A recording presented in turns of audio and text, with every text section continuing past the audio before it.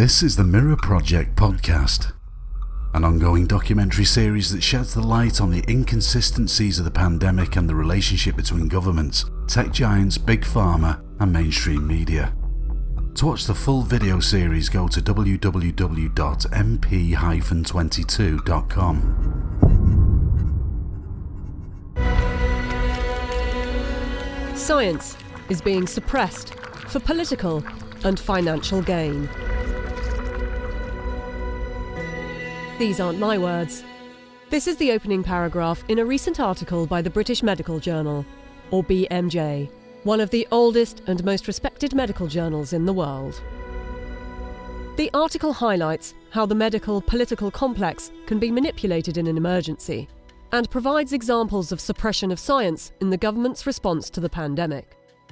During the COVID-19 pandemic, the British state has exercised coercive powers over its citizens on a scale never previously attempted.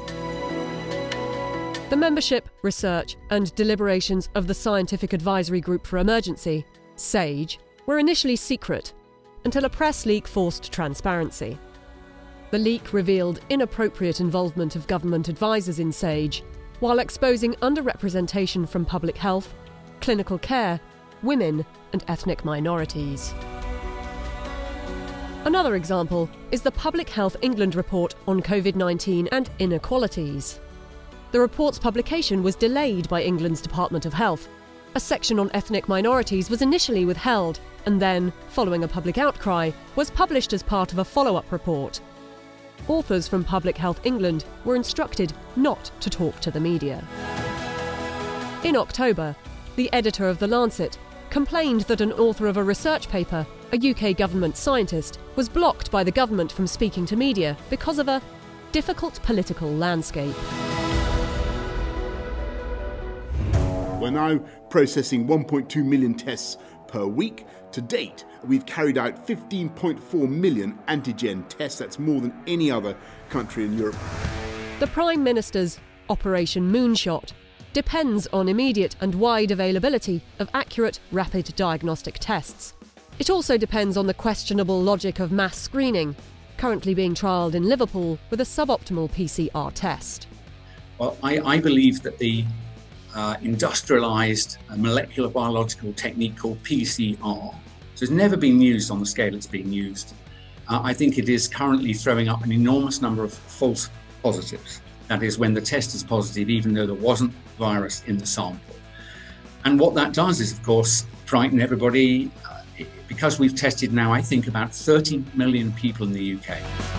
According to recent research published by the BMJ, the government procured an antibody test that in real-world tests falls well short of the performance claims made by its manufacturers. Researchers from Public Health England and collaborating institutions sensibly pushed to publish their study findings before the government committed to buying 1 million of these tests, but were blocked by the Health Department and the Prime Minister's office. The UK's pandemic response relies too heavily on scientists and other government appointees with worrying competing interests, including shareholdings in companies that manufacture COVID-19 diagnostic tests, treatments and vaccines. Government appointees are able to ignore or cherry-pick science, which is another form of misuse, and indulge in anti-competitive practices that favour their own products and those of friends and associates. How can you trust the government in safeguarding science when its interests are so intertwined with corporations? Firstly, we, the people, need full disclosure of conflict of interests from government, politicians, scientific advisors and appointees, such as the heads of test and trace, diagnostic test procurement and vaccine delivery. Secondly, full transparency is a must when it comes to decision-making systems, processes and knowing who is accountable for what. People with competing interests must not be involved in decisions on products and policies in which they have a financial interest. The Coronavirus Act authorises any payments connected with coronavirus without limit and without any form of advance parliamentary scrutiny. The Contingencies Fund Act authorised an increase in the statutory maximum in the contingencies fund from 2% of the previous year's authorised expenditure to 50%. The result was to make an additional £266 billion available to the government with no kind of advance parliamentary scrutiny.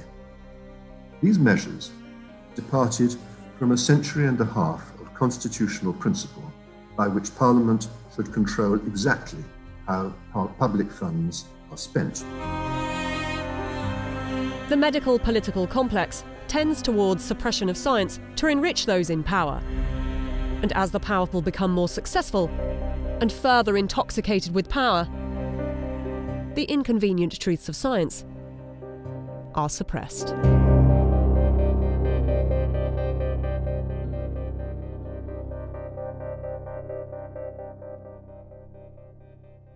Thank you for listening. Our content has no place on social media anymore, so please subscribe directly to www.mp-22.com.